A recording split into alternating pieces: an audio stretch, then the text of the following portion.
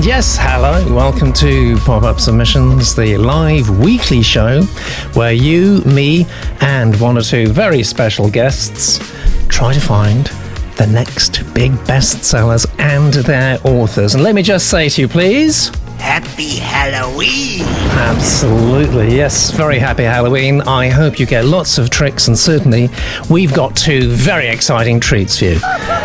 And here's the first one. He's the dynamic CEO of one of Britain's most exciting publishers. Welcome back, Nicholas Cheetham. And with a nicely sophisticated taste in Hawaiian shirts, it's a very warm welcome, first time, aloha, to Litopian Ed Simnett. And what have we got here?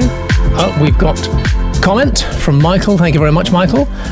We encourage you to make comments on us. We make comments on your manuscripts, so why shouldn't you comment on our show? Thank you all so much for the feedback. I really appreciate it. Short, sweet, to the point. That's exactly what we try to do. Let's have a look now and see, because it's a very exciting show, the last one of the month. Let's have a look at the monthly leaderboard so far. Mr. Sexy Smile. Wow, big upsets on the monthly leaderboard. Olivia Rana's YA story of identity loss and forgiveness has been winning right at the top all month, but now, sadly, it falls to the number 4 position, which last week's winner, Andrew Syre's Harry Lowe and the Hairy Staircase, well, I think that captured everybody's hearts, and that's reflected with a massive 75 points, and that's going to be hard to beat. But I've said that before, and I've had to eat my words. It's the final show of the month, and it's all up for grabs. And I just say again, we have Nicholas Cheetham, CEO of Head of Zeus, on the show live right now. If you've got questions to one of Britain's leading publishers, let's have them in the chat, please.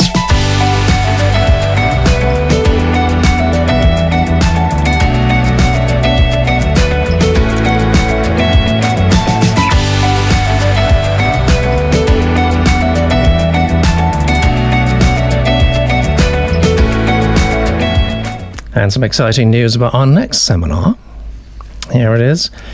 Writing Killer Titles, very, very much anticipated by everybody. It's happening live this Saturday. It's replacing the normal huddle, which is scheduled for 5 p.m. every Saturday. If you're a member of Litopia, you can book inside the colony in the next day or two. Let's have a look now at our very first submission of the day.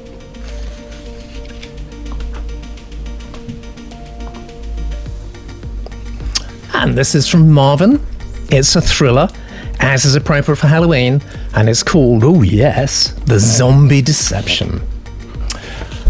And there's a QR code there too. Let me remind you, if you have a phone that can easily scan QR codes, you might have a bit of fun by scanning that and seeing where it takes you to.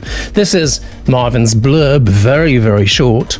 CID agents investigate a series of kidnappings and turn up a bold international counterfeiting operation. All right, let me tell you, Mr. Wolf, Vagabond, likes that, yes. Let me tell you about Marvin. Again, very short description, actually. Army combat veteran, the author of many non-fiction works, produced screenwriter, recovering photojournalist, anxious to break into fiction writing. Very good, short, sweet, to the point. We're going to give you the very best start we can with a reading from Kay. The Zombie Deception by Marvin Jules Wolfe. Read by Kay. Prologue. Elgin Air Force Base, Florida. The voice in Warrant Officer Will Spaulding's ears was clear, urgent and familiar. It belonged to Captain Greg Chastain, his flight instructor. Bluebell 4, drop down and take a good close look at that area east of Turtle Creek, Chastain said. Watch for the high bluff to the southwest, it's got some very tall trees. Wilco, said Spaulding. He stood on the left rudder pedal while easing back on the cyclic, watching the stars move across his windscreen and feeling his OH-58D Kiowa Warrior slide into a sharp left bank. At 500 feet, peering through night vision goggles and mist rising from the forest floor, the terrain appeared in otherworldly shades of greenish white. There was the creek on this cold winter night, warmer and thus brighter than the wooded land on its banks. Spaulding throttled back, bleeding airspeed as he descended. watching for the bluff that Chastain had warned about. After crawling along the watercourse for half a minute at 10 knots, he decided that there was something odd about the water. Glancing around to make sure he was clear of obstacles, he descended to a slow hover.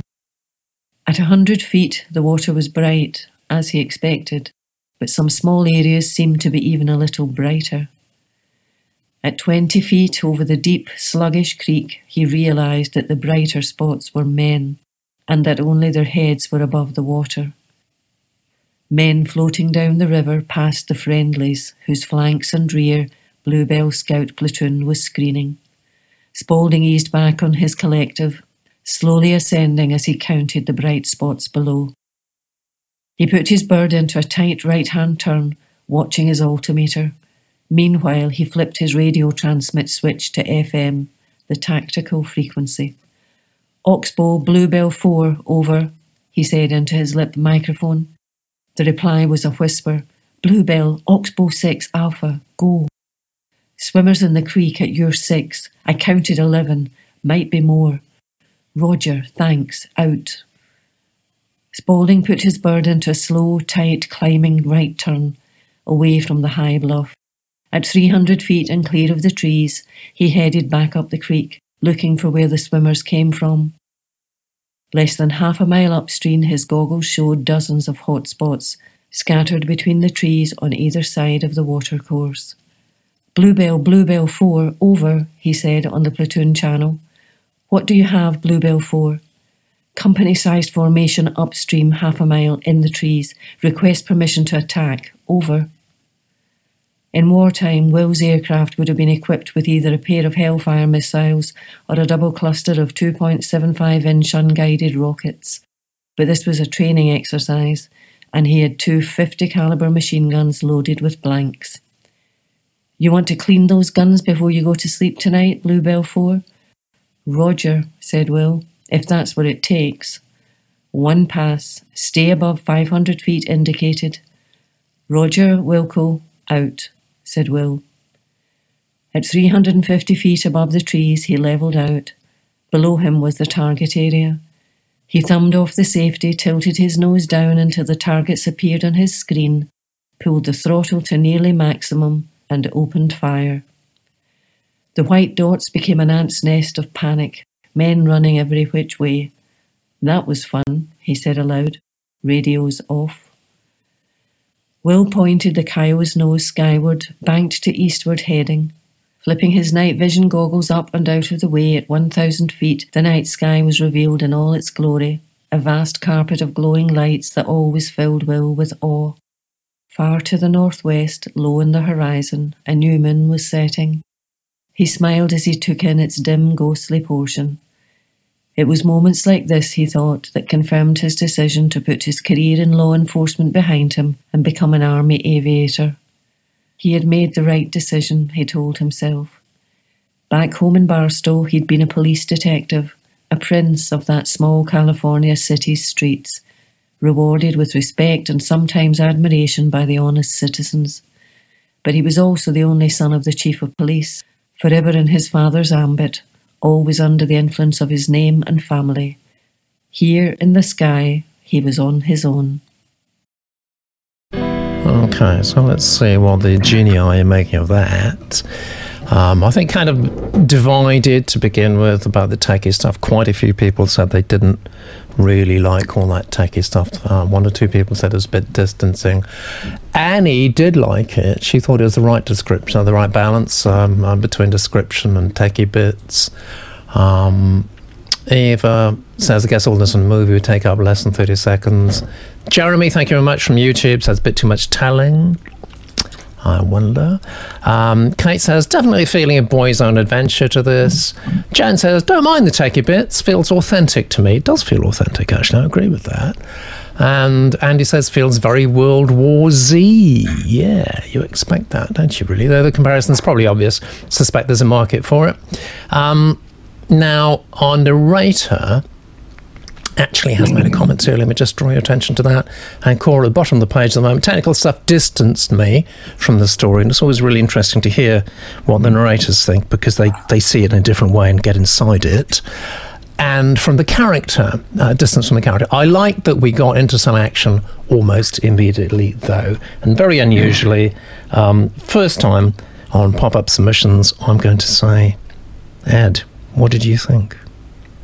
Right. So I was struggling a bit with the title, to be honest, because I was expecting more zombie.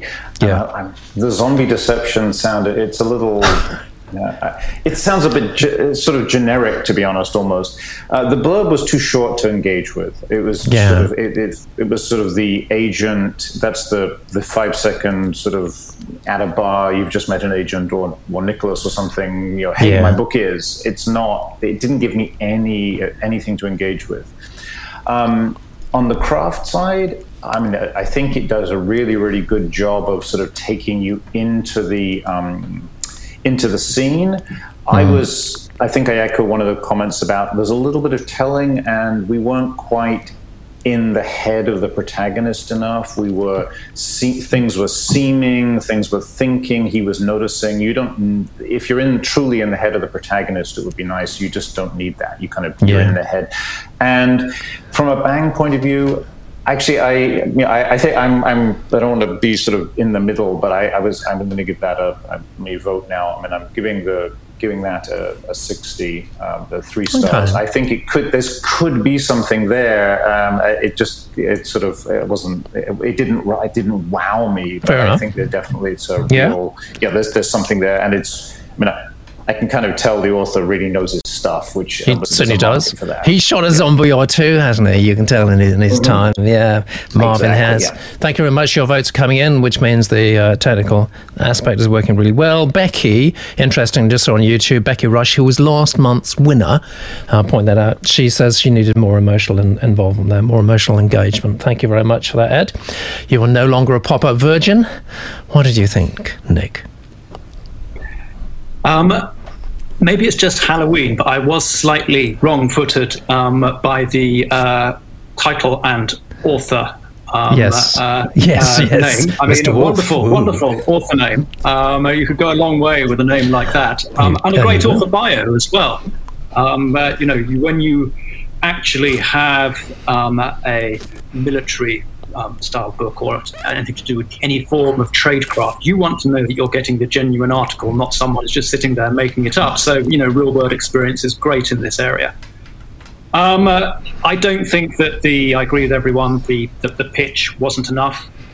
I guess it very roughly described where the book would be going, but there's not enough information there. We've always spoken on this show about, we're slightly skeptical about prologues and the need for prologues. Oh, yes. That's the thing, let's jump right into the middle of things, which, fair enough. I mean, this prologue more or less does. I love the technical side of things. If I'm reading one of these types of books, I want it full of technical detail. Yeah. So I would actually say I could do with even more here. It's technical details, it's the language, that spies use or the military use or that the police use. All of these things, when you read it, you might not understand it, but it sounds good. And, you can take it to a ridiculous level like they do in Line of Duty, where, practically nobody understands anything saying. Exactly. Sound good. Yes. So that can be a lot of fun, and you get that right, in the end of the book, you feel what it is, to pilot a nuclear submarine across the Atlantic or something. To take one of the great techno thrillers that's out there. So that worked for me, and I would say, pedal to the metal on that side of things. If you're doing technical, you really do technical. So from this, I liked it. It did, there was a poetic, bit to it as well. So, I thought that was quite interesting. I wasn't so sure about having it as a training exercise. I would have kept that back. I would have made it much more real and much more immediate. If you need at the end, to have revealed that it's a technical, a training exercise, so be it. But, training exercises, virtual reality, they're not things I really want to hear in my books. I want it to feel really real and really immediate. And I don't think we needed the extra introspection at the end. I think that was too much of an info dump. We didn't actually get invested in the protagonist, though, did we? I mean, and Becky on YouTube is right in that. I didn't feel emotionally interested in the protagonist. Did you? Or do you think it even matters? At this point in the book, I wouldn't expect to be feeling emotionally invested. I would let events basically guide me. I don't need to be told. And in terms of showing and not telling, the biggest telling crime here is that last paragraph. Yeah, fair enough. Let's just check out the Genius Room, then we'll see what the overall score is for you, Marvin. And the most important comment in the Genius Room is from Vagabond Heart, who says Nick looks like a sexy monk. And that's you, Nick. that is my aesthetic. I've been working on it for all weekend, really. Yeah. Good. Excellent. Well, hopefully, Marvin, you found that useful feedback. Now then, let's look at the all-important number. Fingers crossed. You got a 52. It's above halfway. Nothing to be ashamed of. Let's just run down the numbers quickly. Genius Room liked your craft. Almost everybody gave you exactly the same for craft, which I think is very encouraging. Nobody much liked the title, although Genius Room I didn't mind that too much, but I think you've got to make that work a bit harder. 53. Real-time scores, remember, they can go down as well, folks, and that surprises a lot of people, but it just simply means one or two people in the Genius Room are a bit late voting, and they voted a bit low, and then it averages out nicely. Good. Off to an extremely good start. Let's see what's next.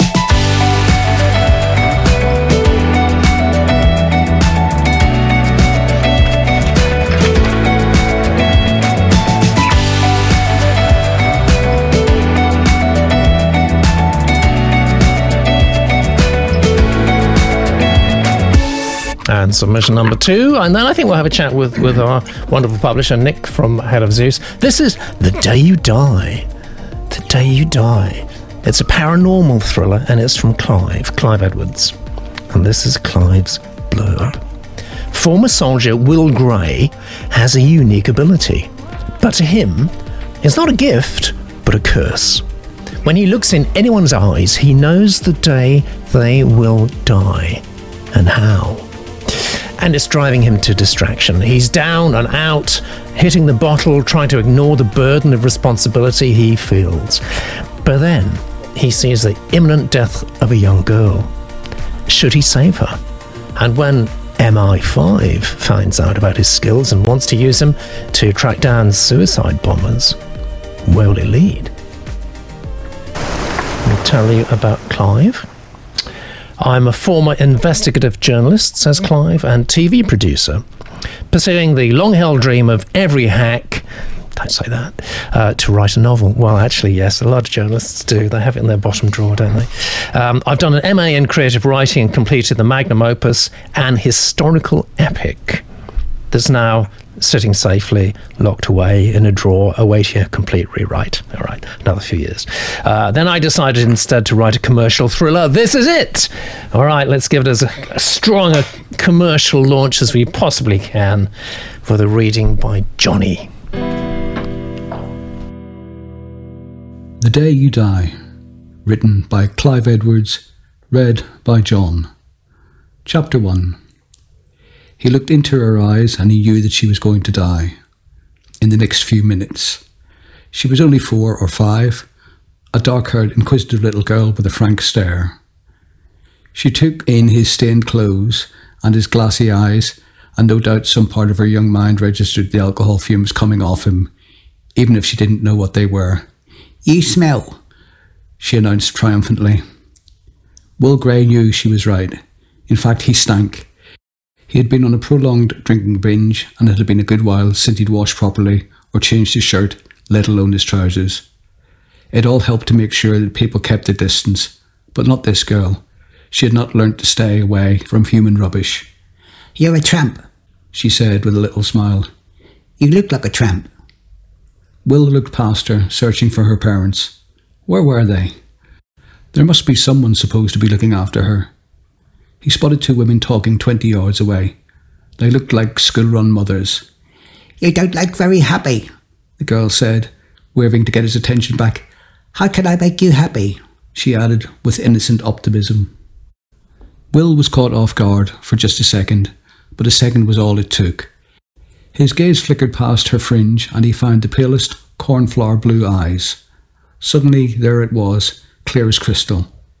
The school bus approaching, her mother distracted again, a friend waving on the other side of the road, the young girl stepping towards her, a squeal of brakes, but too late. It was going to be that brutal, that unforgiving. A short, sharp blow and the end of this young life in just 4 minutes' time. Will shook his head, trying to clear away the vision, trying to pretend it hadn't happened. Your mother wants you, he said to her, gesturing at the two women who remained engrossed in their preschool chat. The girl was still there, staring curiously at him, and all he could see was her mangled body, legs twisted at unnatural angles, head bent back, eyes sightless, lying in the road. Piss off, he said, the appalling image ricocheting around his brain. The girl threw her hands up to her face, uttered a little squeal, a mix of horror and pleasure, and ran back to tug at her mother's arm. Mummy, that man said a naughty word, she announced, loud enough for her mother and several other women passing with their children to hear. The forgetful mother gave him a look of piercing disgust, grabbed her daughter's hand, and set off up the road. He heard the words, disgusting drunk, hanging in the air, and several of the other mothers shepherding their children to school flicked a dismissive glance at him. Will slumped further into the seat. In his mind's eye, he could still see the school bus ploughing into her. The wet thud of metal on flesh, the screams, the blood seeping all over the road and into the gutter. His body felt taut, like an electric convulsion had seized him. He tried to steady his breathing. He tried to distance himself. There was nothing he could do. In 4 minutes it would happen. Less now, in fact. He realised that at least a minute must have passed as he sat there trying to master his jagged breaths and the adrenaline that was coursing through him. This was the worst one yet. The last year since it started had been hell on earth. But this vision turned his heart and twisted his guts. And then he realised what had been lurking in the back of his mind. The school bus stop must be just around the corner, out of sight. The parents, the children, that child must be lined up there, waiting for the bus and waiting for death. And though he couldn't see it, he would surely hear the squeal of the brakes applied hopelessly late, and the piercing scream the mother would give, wrenched from her very soul, as she gazed at her crushed child. All right, so let's see what the genii is saying. And yeah, one or two people said something I was kind of dimly wondering too, actually. And that is, have I heard this before? This idea somewhere? And yeah, Andy says, good blurb, sounds familiar. Resubmission was thinking the same. Isn't there a Stephen King book with a similar plot? I don't know. Is there? Can anyone tell us that, please? And Kate comes up with a one-word response to that with Dead Zone. I don't know what that is. Is that a Stephen King book or what? But I think that's something I would want to investigate a bit. Johnny, our narrator, enjoyed reading this, thought it was a good, gripping opening, and generally really positive reactions, actually. The genii, good engaging writing, says Hannah. Great opening, says Annie. There is a story here via characters, says Eva. Yeah, generally very positive reactions there. What did you think, Nick? I'm not usually in disagreement with the Genius Room, but this didn't really grab me. Maybe today is really bringing out all my prejudices. I was complaining about virtual realities and training runs in the previous one. The other thing that I have a kind of aversion to is car crashes as things to advance plots. I mean, it's just sort of almost. I know awful car crashes do happen, and it is a terrible curse of modern life. But somehow, I always feel that it's the easy way out if you're writing if you're writing a book. So I mean, I felt there was that was a little bit too obvious. I was intrigued by one thing which I didn't get from the blurb, and that was the fact that these visions of people's death dates had only started a year ago. And I think that to find out what had happened there and why that might have happened, that would keep me reading. But I don't think that the rest of it would have done. Yeah. I didn't engage as strongly as I was hoping to, actually, especially for such a high concept idea. Now, Nick, I just need to work on the text slightly with you. I think you voted on number 3 by accident. So what I'm going to do, I've zeroed that, so everything is absolutely above board here, guys. Let me just give me your numbers, and I'll enter them directly into the spreadsheet here. So for the title, you were going to give a what? I would give a 3 for the title. That's 60. Not a bad title. Okay, that's what very it says. good. It's in nice bit of alliteration. Yeah, blurb. I think the blurb is possibly a 2. 2, okay. Craft? Craft, I would give a 3.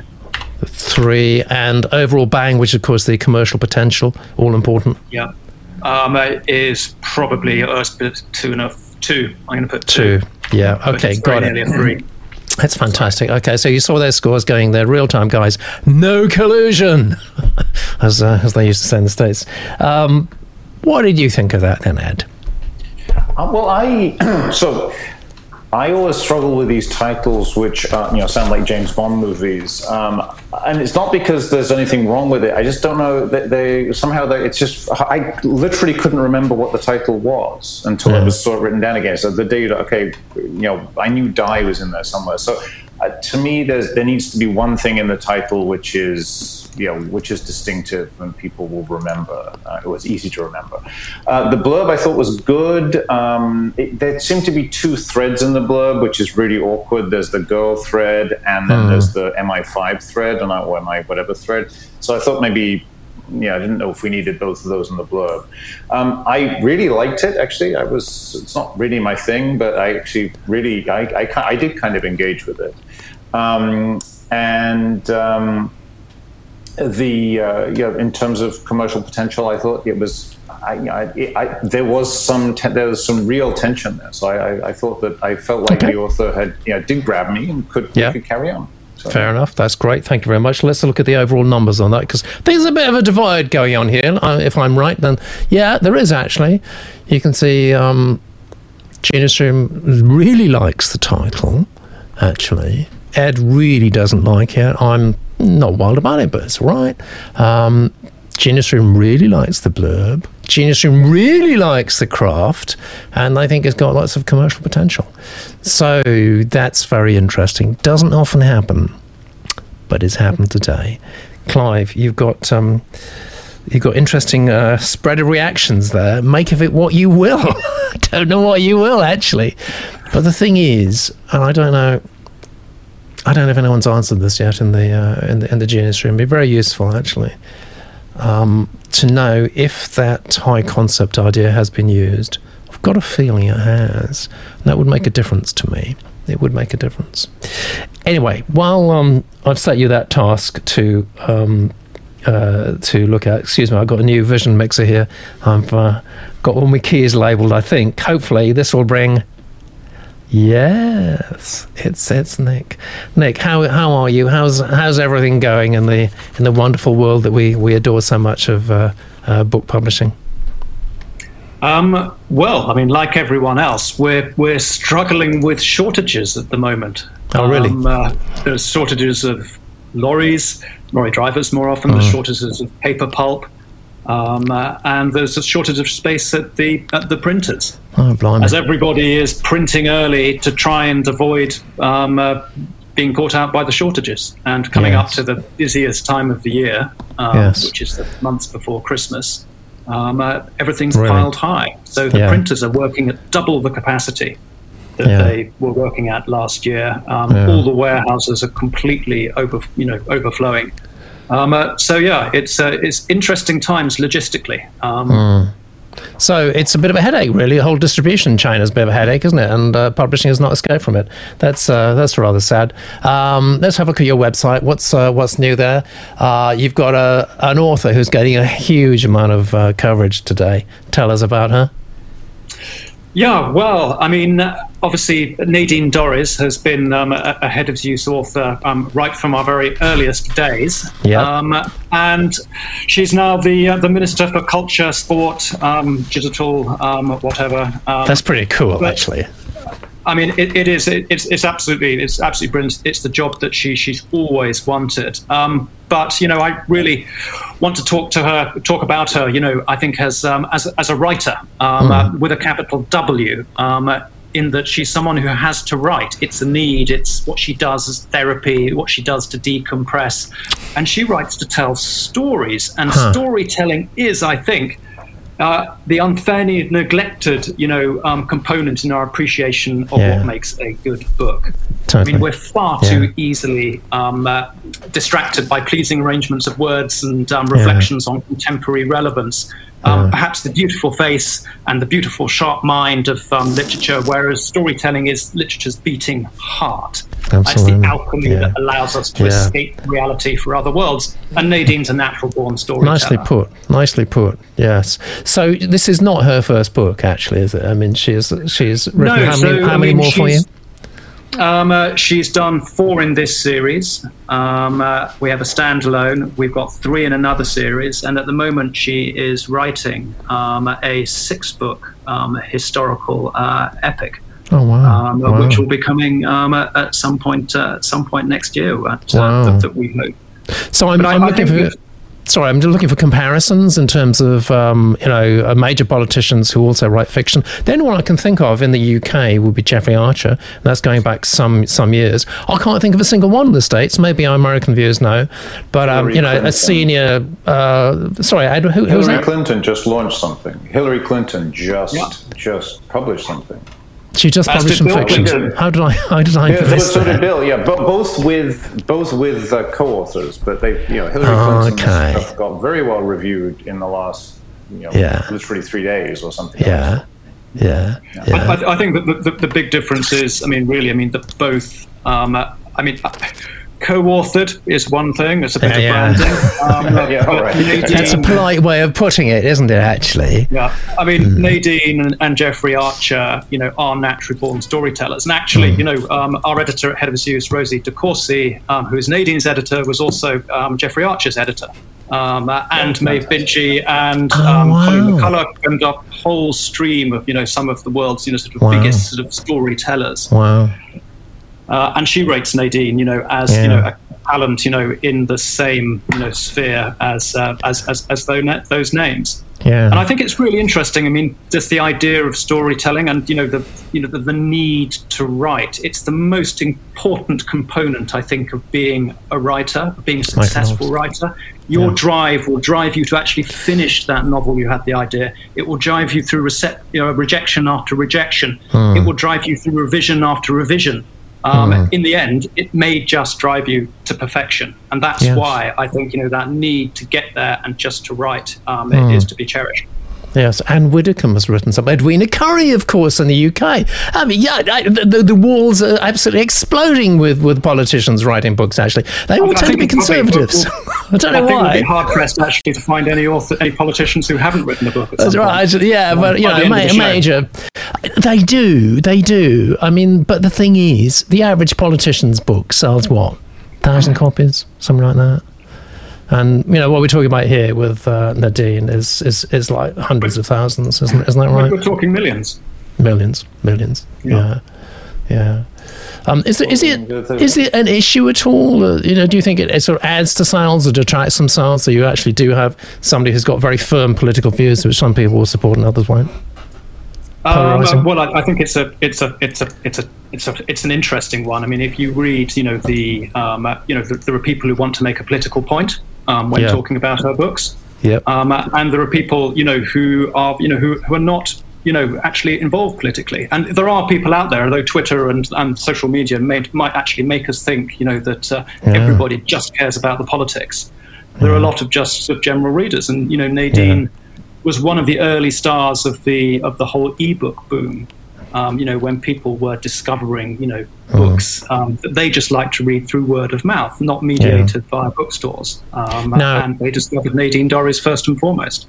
Now, you sometimes hide your light under a bit of a bushel, but actually you did pioneer the whole idea of sort of dynamic pricing with ebooks, didn't you? Tell us about that briefly, because I think it's quite important. This is at a time when publishers were openly saying ebooks are fantastic, we don't need to keep any stock, and we can sell them for the same price as a hardback.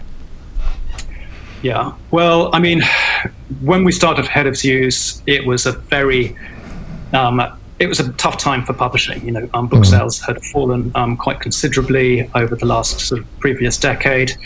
And really, you know, the big question was, why on earth was anyone starting a new publishing company? Why weren't they running for the hills and looking for a different industry? But we were really excited about the arrival of ebooks, because we realized that now we suddenly had effectively an infinite shelf space and an infinitesimal cost of supplying that compared to what it used to be like. And so that actually enabled us to actually price our books for new authors, because we're a new publishing company. No one knew any of these people, really. And use price as a way of getting the books in front of people. And yes, I mean, you could say, you know, it's no good, devaluing the value of a book by making a £1 ebook. But the point is that, that we were selling, sort of 500,000 of these things. Yeah, really. Which is an awful lot of money. And they were sold to people who would not buy the hardback, that's for sure. No, so it wasn't cannibalizing sales. It's not cannibalizing sales. We were building audiences, if anything. And, it was a route to market. And, we were able to take advantage of that. And now everybody does it. But, back in the day, everybody was very, very cautious about it. Yeah, you were heretical and rebels, and people prophesied frogs falling from the sky. And look where you are now, publishing the UK Culture Minister. Isn't that cool? We've got one more submission. No, it's got submission number 3. We're going to come back and speak to Nick in a moment. Your questions, please, to one of Britain's most progressive publishers. Bung them in on YouTube or in the chat room right now. Here we are, submission number 3. Pathway to Penance. Crime / psychological thriller, and it's from Stuart. Andre Warner, this is Stuart's blurb. Andre Warner, contract killer, tries through drink, drugs and sex to forget his accidental killing of an Italian girl. Listlessly researching a contract in Tangier, he falls in with attractive widow Claire Power and her teenage daughter Lisa. This draws him into the orbit of mysterious Dutchman Rick de Bruin. First Claire, then Lisa disappear. Warner suspects De Bruin of involvement and gets possessive the only way he knows. Too late, alas, to save Lisa from a fate that could scar her forever. I'll tell you about Stuart. British-born, globetrotter, lived in France, Spain, Netherlands, New Zealand and Canada, while retaining links with the UK. Married, 6 scattered children. Sounds very wayward, actually, Stuart. I won't ask about that. Reluctant businessman, business owner, aspiring bestseller author, aren't we all? Sometime publisher, brackets failed. Oh, come on. You're a bit down on yourself. Several novels, crime and political thrillers published in UK and Canada. 2 books bought by W.H. Smith, resulting in sales of about 7,000 copies each. Plus 2,000 each on Amazon, albeit with little promotional input. Right, okay. Well, I'm intrigued by this, and I'm going to be even more intrigued by this reading we're going to have from Robert.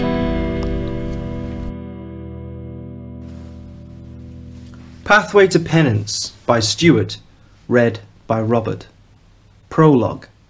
Girl of my nightmares. Though she only visits me in the night, the nightmares in which she plays the starring role are not part of my sleep.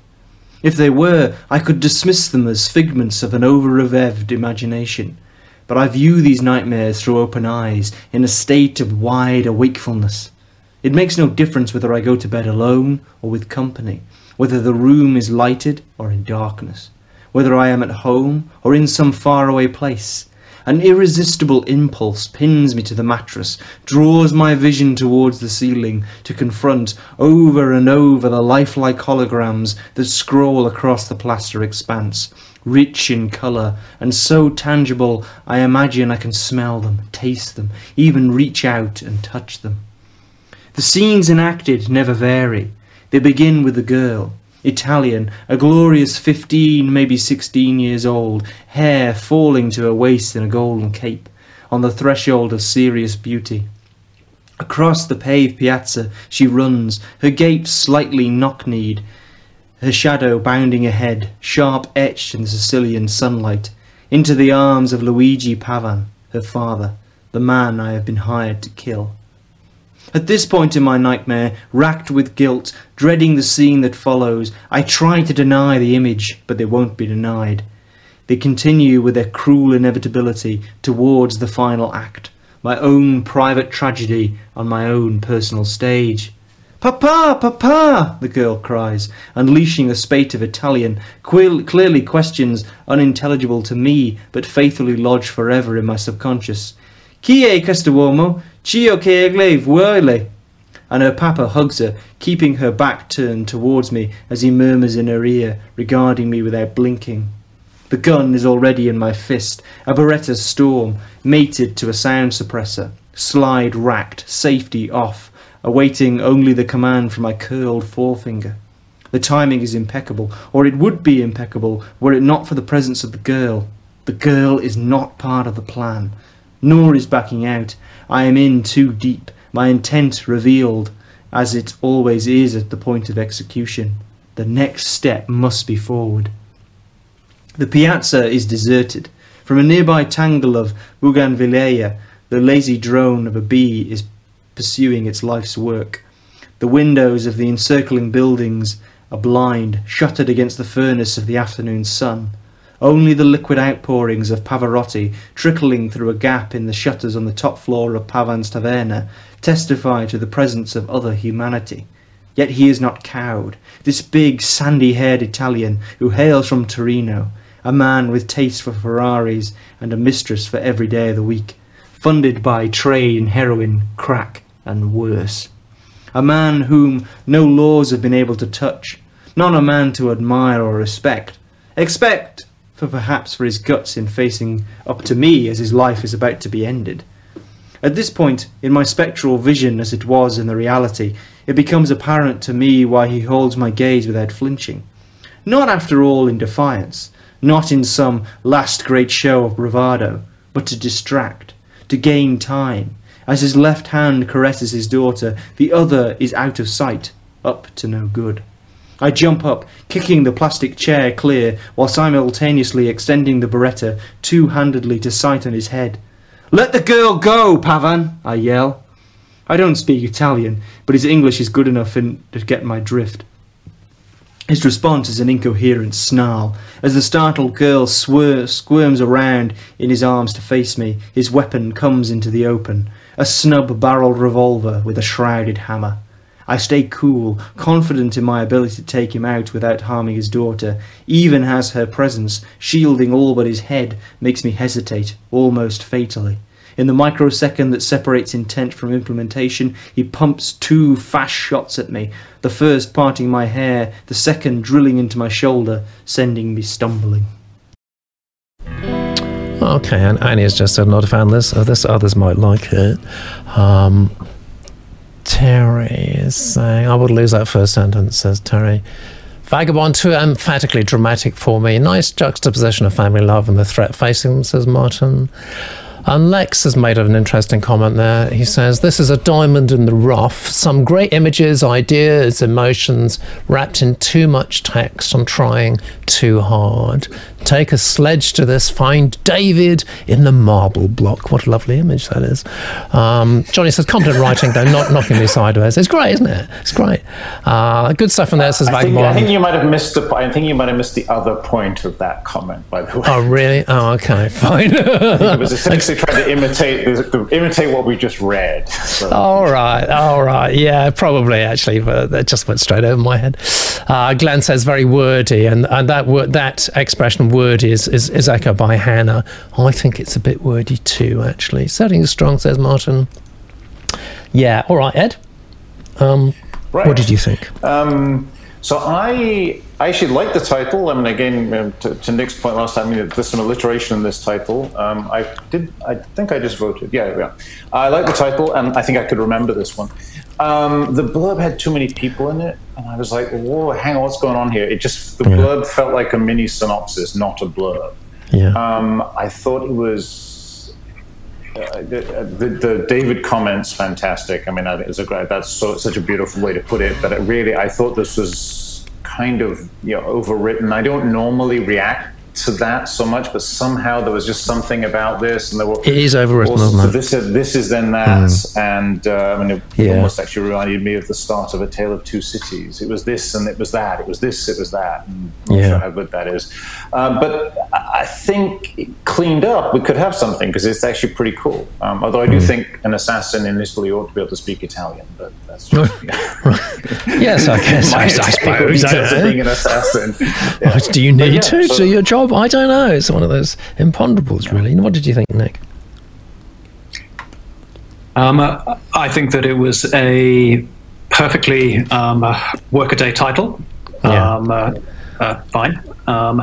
Penance, is that getting a bit ecclesiastical? I don't know. A bit, which I tend to shy away from in a title, to tell the truth.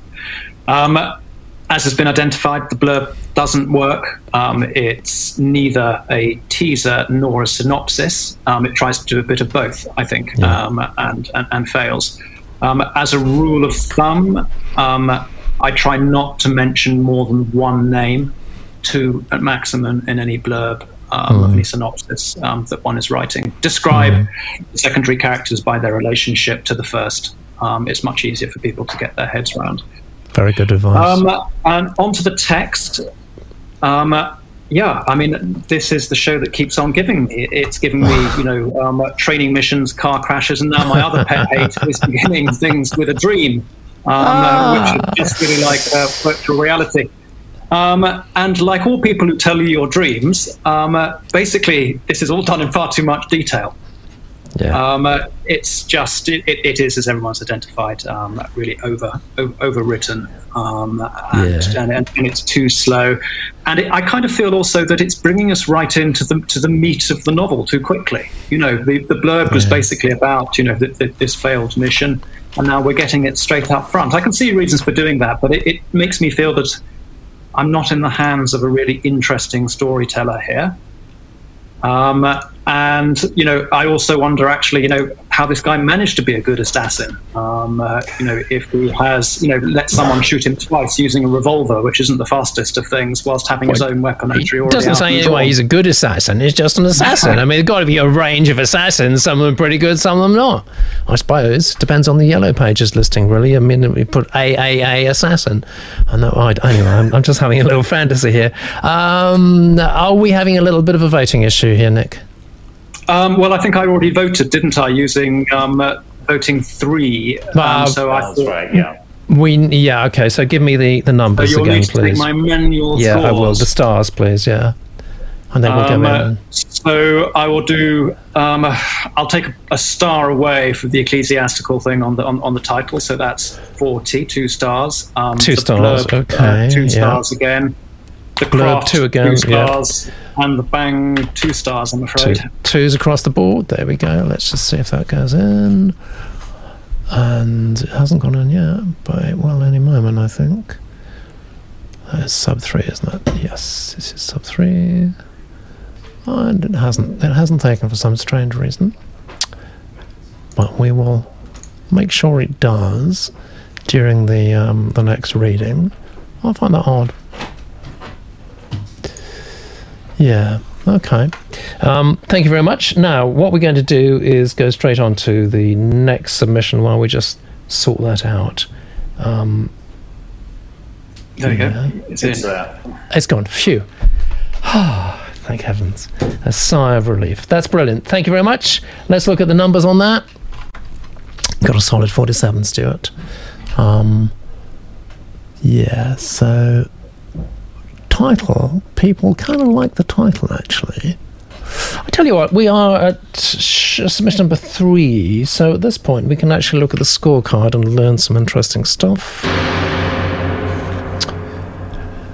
Yeah, actually, Stuart, as I suspected, you are currently the winner for the title. Isn't that interesting? Other than that, Clive's The Day You Die is leading with 61, and people like your blurb, and people like your craft, and people like your bang. Probably we should now have a look at the very next submission. Submission number 4. It's Rogue Female by Lex Lander. Got quite a few Lexes around. I don't know if there are sort of variants on a Lex or if they're individual discrete Lexes, I don't know. It's a crime thriller, and this is Lex's blurb. Brigitte Jeannot, Franco-American ex-cop based in Nice, is visited by half-sister Charlotte and her boyfriend Steve, son of a rich industrialist.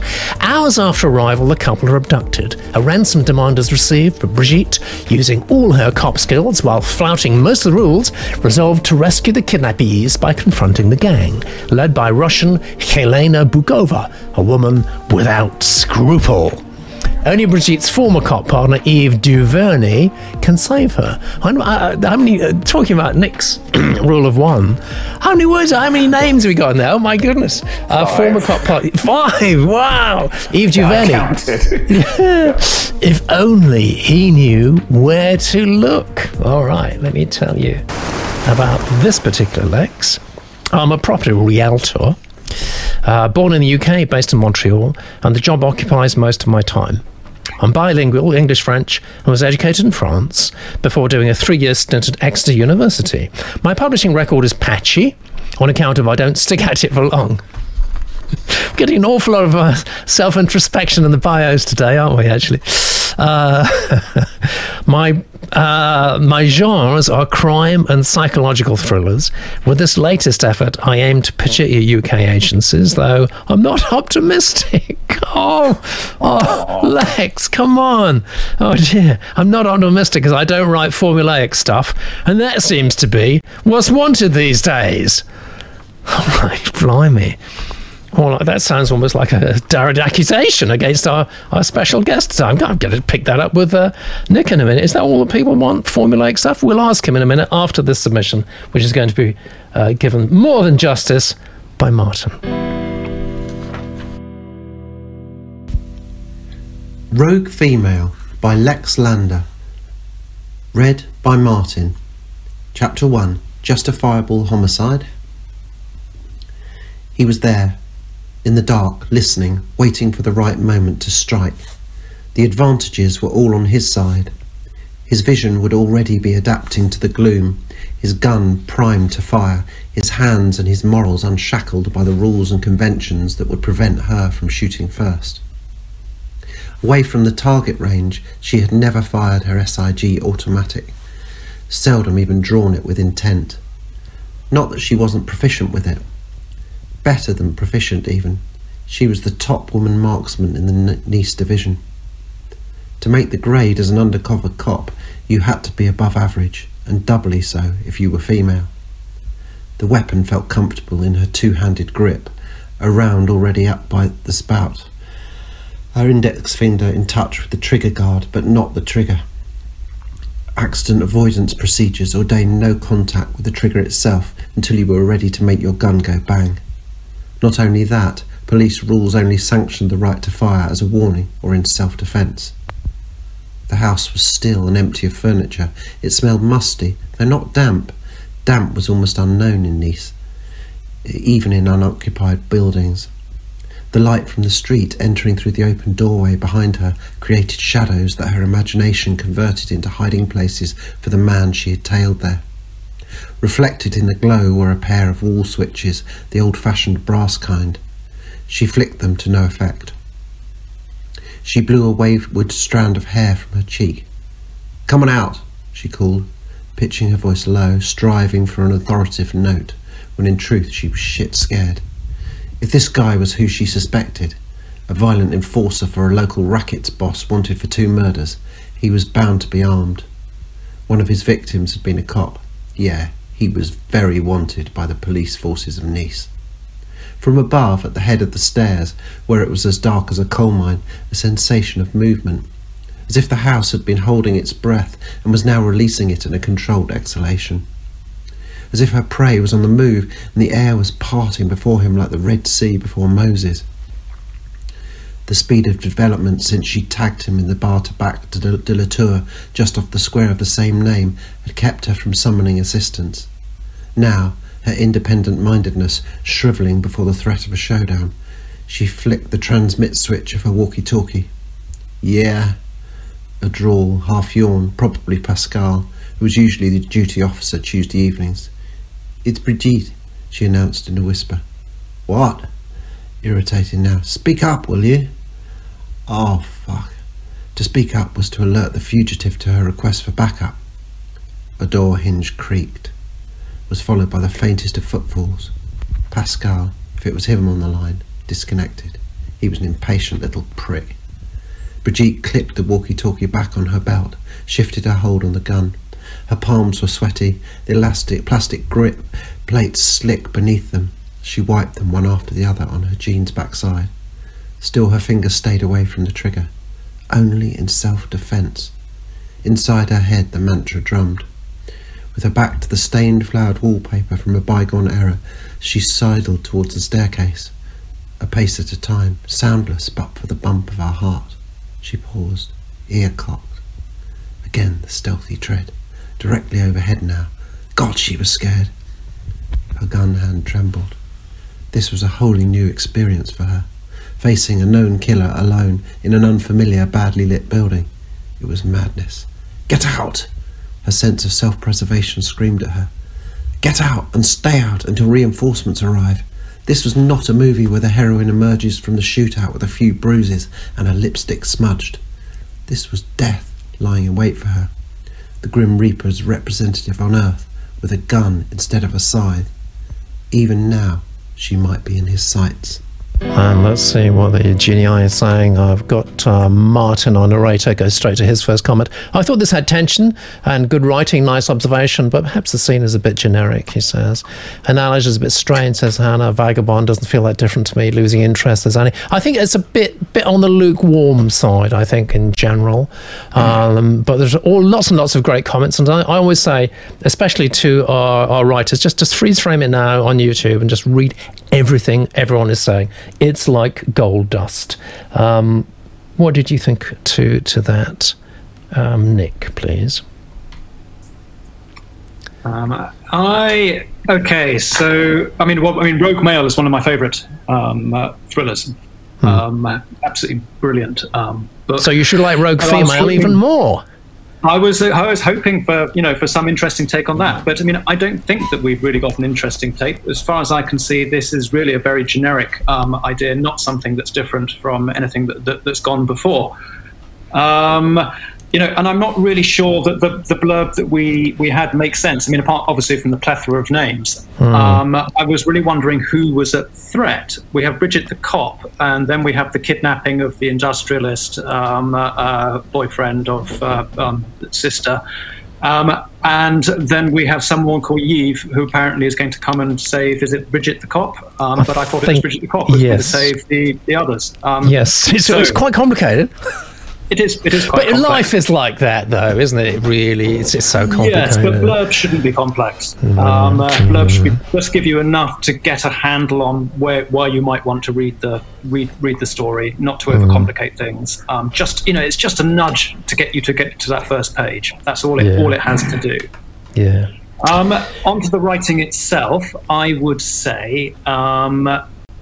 I think the first 3 or 4 paragraphs I would just cut entirely. All that stuff about the gun and stuff. It was actually so much better to start with the paragraph that began. The house was sort of empty, and that sense of sort of silence and sort of creeping around, and you're not quite sure what your person's doing there yet, and then that's gradually revealed.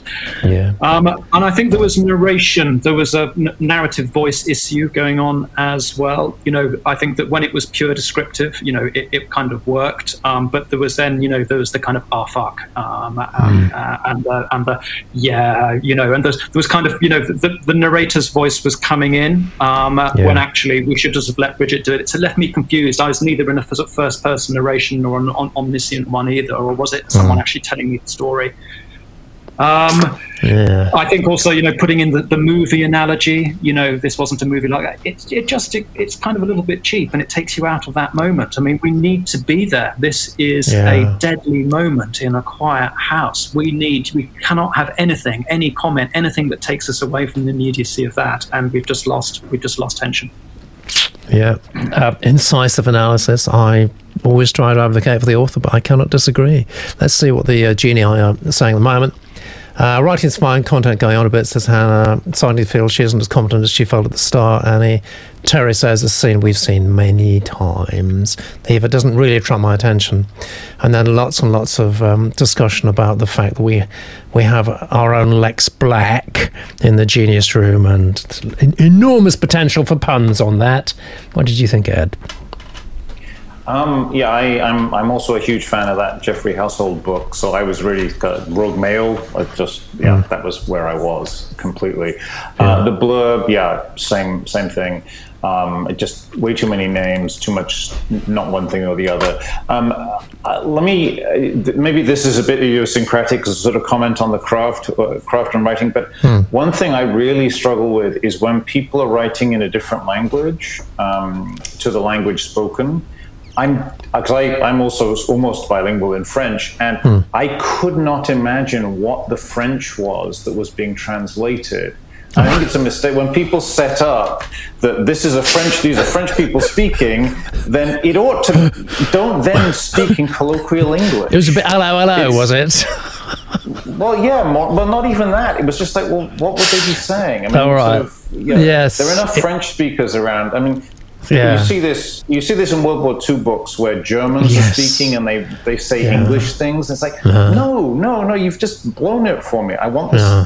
These people are supposed to be French, and I so far nothing. I mean, I thought the protagonist needed to be stronger, and so that really dinged a lot of the bang for me. I mean, I just don't see who's going to buy this, because I don't think I just don't see it. I'm sorry. Yeah. All right. Well, we all like the title at least. Let's see what the number's looking like. 41, Lex. 41. Sorry about that. But the Genius Room liked your craft, actually. Blurb. I think the blurb probably was the single element that let you down the worst in terms of the numbers. But even so, hopefully it's been a good experience for you and useful. Now, you raised a point. Excuse me, Lex. You raised a point. I want to go straight to Nicholas Chiefman. Lex says, I don't write formulaic stuff. That seems to be what's wanted these days. True or false? True and false. All right. People will always say there's a market, and the market demands, that you've got to do this. But the thing is that, I mean, I've never had a call from the market. The market has never rang me and has said, we want more of this. And the really big successes in publishing have always come from defiantly left field. Show me a trend-setting bestseller, and I'll show you a book that was rejected by every publisher in town and was finally bought for £3,000 or something like that. Absolutely. And there's a cost, to following the market and to writing, to publishing only, for the market. Is that once the market is established, once you're writing, trying to get in, to the Harry Potter market or the 50 Shades of Grey market, the price of acquisition has gone up massively. And the potential returns have just gone down, and so it gets riskier and riskier.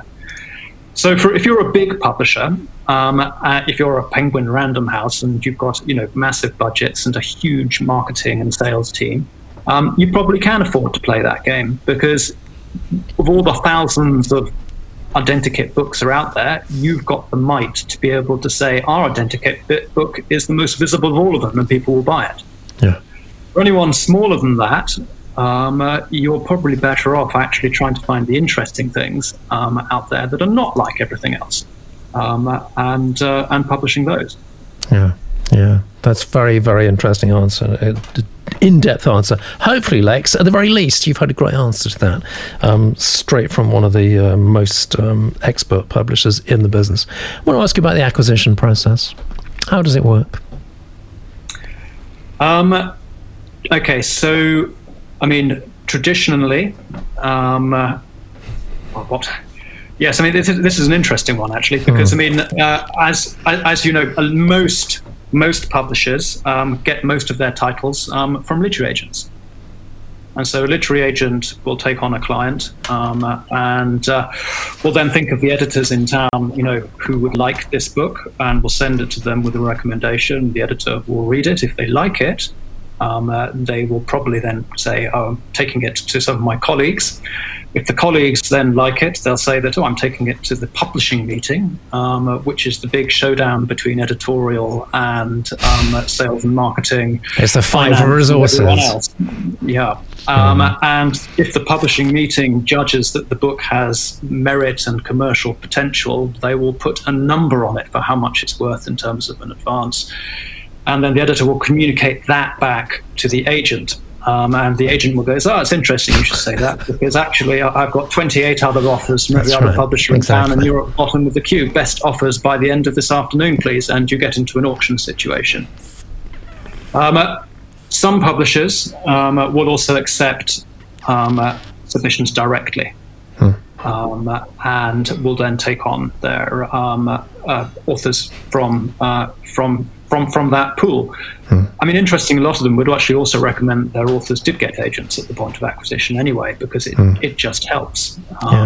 There's nothing worse than if you're trying to do a publishing deal of someone saying that they've got a lawyer who's going to represent them rather than an agent, because the industry works along slightly strange, very, simplistic templates. And there's nothing for making a deal less likely to happen than actually getting a legal firm involved in it. It would just especially if they haven't seen a publishing contract before. Oh my God.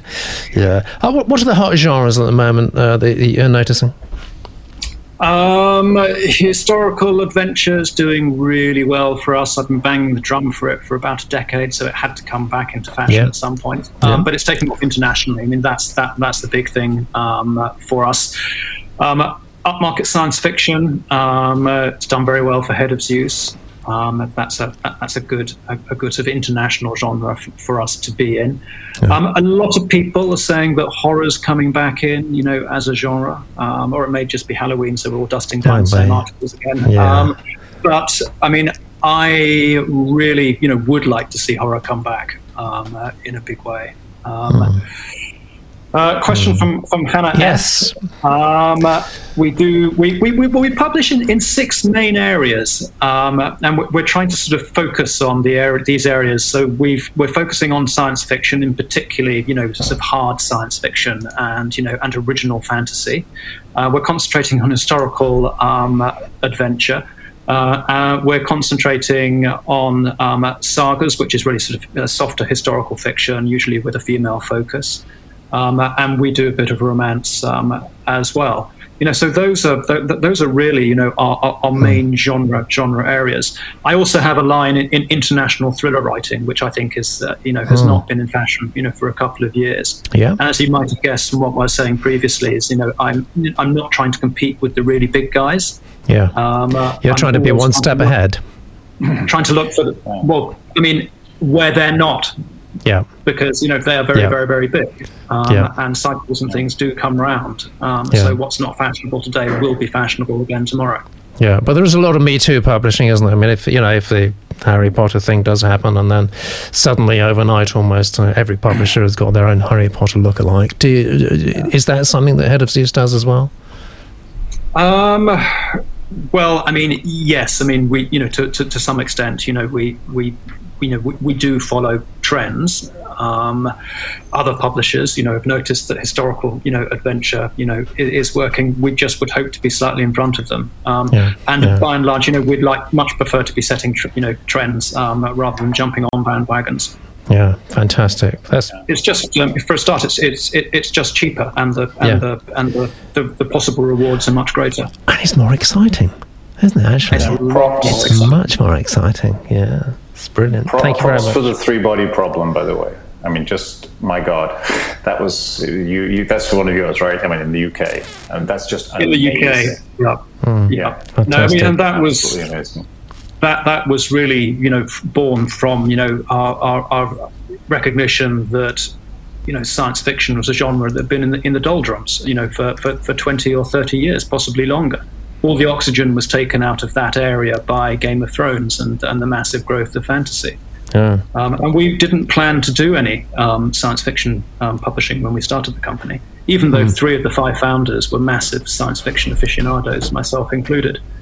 And we eventually published a book by a Canadian author called Peter Watts, and it was a science fiction book of such unparalleled complexity that I didn't understand what was going on half the time, but my God, it was a fantastic ride that puts bubbles in my brain, so we had to publish it. And, I've just got a question from YouTube here for you, Nicholas. Who's publishing cli-fi echo fiction these days?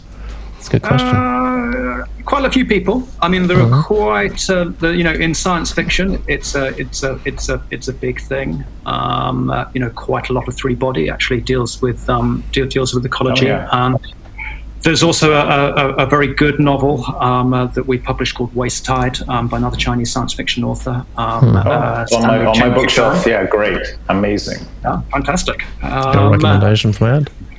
And there are quite a few eco thrillers out there, which I've read over the years. It's going to be a big growth there we go. market as we become more and more excited by it. You heard it first here on Pop-Up Submissions. It's going to be a big market. Nicholas Cheetham, CEO, head of Zeus. Thank you very much. We've got to the exciting point now. This is our last submission of the month. We know who the monthly winner is so far. It could all change on a heartbeat after submission number 5, which is coming up. Psychological thriller. It's from Gary. It's called The Buckled Door, and this is Gary's blurb. This is a question of nature or nurture, as the lives of two estranged siblings, both psychopaths, run parallel until merging disastrously on the horizon. The Buckled Door is a dark and sometimes peculiar insight into the world of insanity. Sitting comfortably alongside crime thrillers or psychological suspense thrillers, it has fast-flowing short chapters that keep the reader engaged throughout. That's what we like. We like reader engagement, not disengagement. Good. Excellent. I like those books. This is over the years, says Gary. This is about Gary. I've written numerous short stories put to music, songwriter. But my passion is to write novels. For the last 10 years, I've worked as head pastry chef. Arnold Wesker. Instantly think of Arnold Wesker. That's the only other author I know of who was a pastry chef.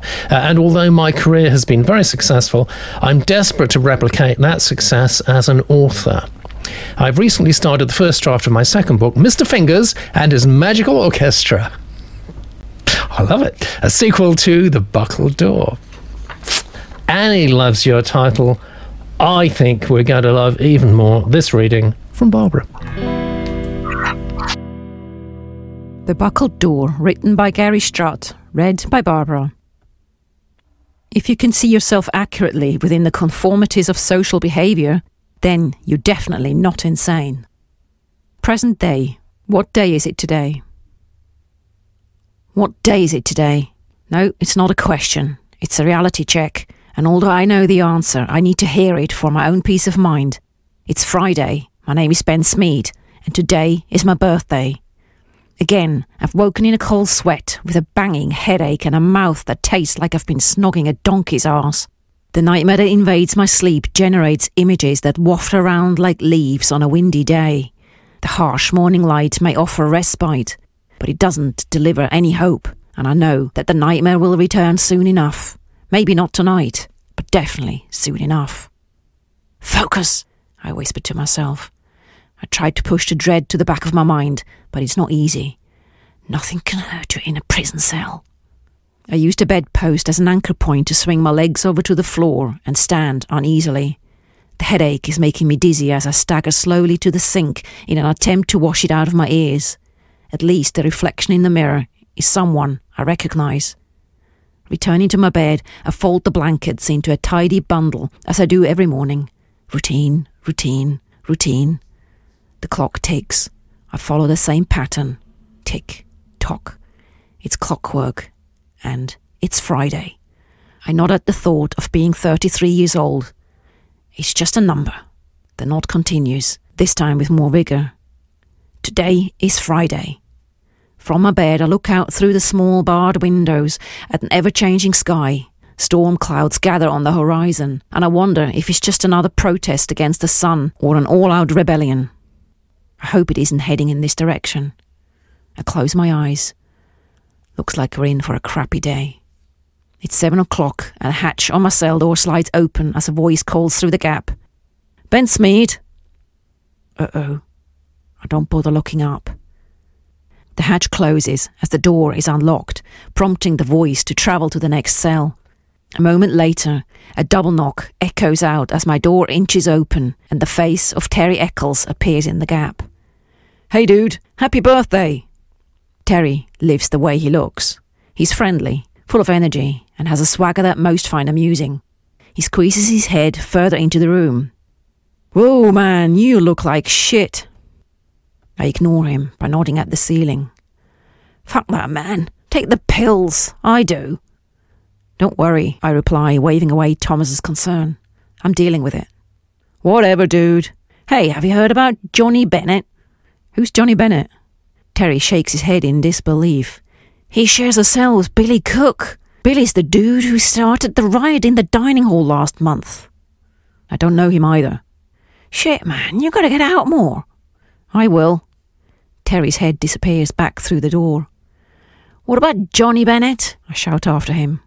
"No time." Terry pokes his head back into the room. "Just be at the chapel by 11. Zebedee's gonna get it." Zebedee, or Father Sebastian, is a Catholic priest who performs weekly sermons in the prison chapel. He's an animated man, small in stature, with massive biblical balls, and large testicles are advisable if you want to preach religion to a bunch of crazies. So naturally, I'm not keen to see anything happen to the priest, but there's little I can do. Anyhow, the approaching storm serves as a reminder that I have my own demons to deal with. Oh, don't we all? My goodness me. Too many names as a vagabond, not enough engaging story yet. Jan likes snogging an ass's arse. Snogging an ass's arse. Interesting. Can't shake the visual. I don't think I want to. Let's see what Nick made of that. First reactions, please, Nick. I think most intriguing title of the show so far, and obviously of the show entirely. This last submission, and I liked the blurb, although it's not a traditional blurb. It tells you more about the feeling of the story than the actual story itself. But I kind of I liked its style. And I thought that actually, from the first couple of paragraphs, that I might actually end up with something here that was actually sort of quite stylish. But I think that we didn't. I think there was obviously a great trick being missed with the donkey's arse. How much more verbally inventive to actually have gone with the ass's ass. Yes. And there is something about, sort of novels that begin, with waking up. I know. And it's same with dreams, isn't it? And hangovers and birthdays. And we've got two of that here.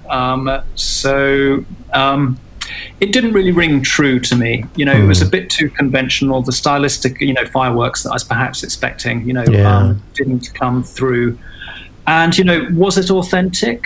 I don't know. Was it a prison, or was it just a normal prison, or was it, as the bunch of crazies suggest, actually a psychiatric institution? Wasn't quite strange enough, was it, actually? Or strange ways enough, perhaps. Wasn't quite strange enough for me. Let's see what final comments are from the chat room. Andy says, like that, best of the day for me, good title, needs a stronger sense of where the story might go, says Barbara.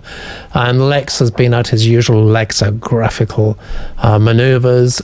Dibs on massive biblical balls, he says, as a band name. What a good idea. What do you think, Ed? So I really like the title. It kind of, to be honest, lost me a bit after that. I thought the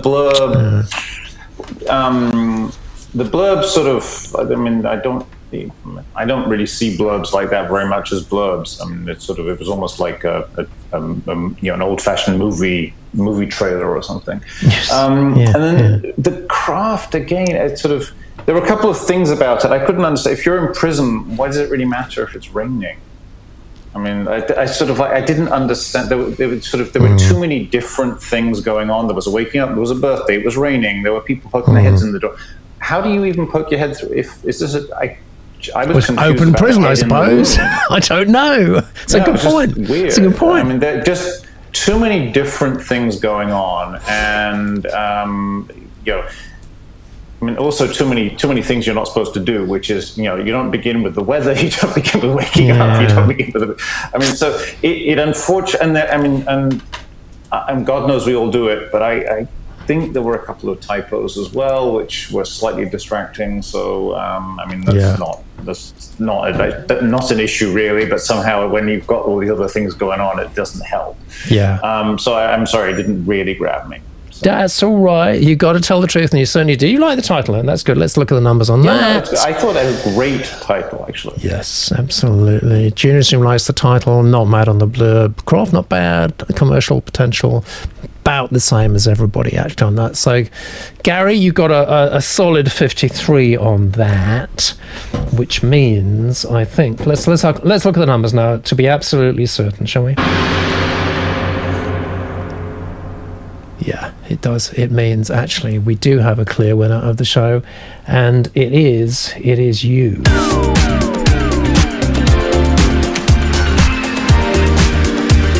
Well done, Clive. Former soldier Will Gray, indeed. You won this edition of Pop-Up Submissions, but it does not affect this week's winner, does not affect the overall monthly winner, who I'm delighted to announce is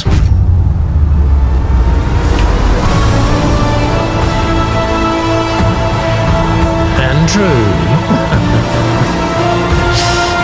Harry Lowe. And a Hairy Staircase. What a title. What a title. Congratulations, Andrew. And you were on last week's show. And you did get some nice words from the doyen of children's publishing here in the UK, Julia Eccleshare. She said some nice things about that. And we all thought it was great too. A well-deserved monthly winner. Now, I want to say thank you so much to Ed, who made his debut appearance on Pop-Ups. Hopefully he is not too psychologically traumatized to make another one soon. And of course, Nicholas Cheetham, CEO, head of Zeus, fabulous publishing company. How interesting for us to have Nick on this show and to really hear it direct from the expert, what actually goes on. Guys, we've had a great show. Thank you so much, Kate and Emily and Rachel and our narrators and all the writers who send us our submissions, and we'll see you again same time next Sunday. All of the world's a stage. Welcome to the show. I glance at you, you smile at me like we're all alone. We